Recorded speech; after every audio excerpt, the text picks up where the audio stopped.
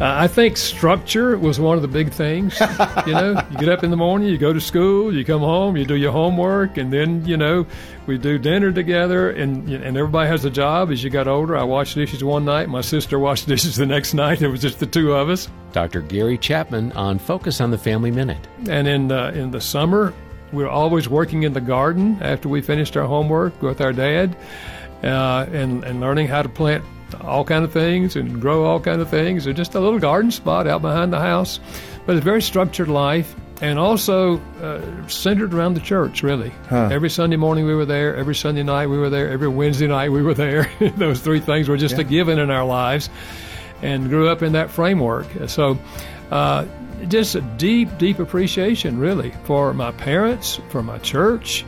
More from Dr. Chapman at FamilyMinute.org.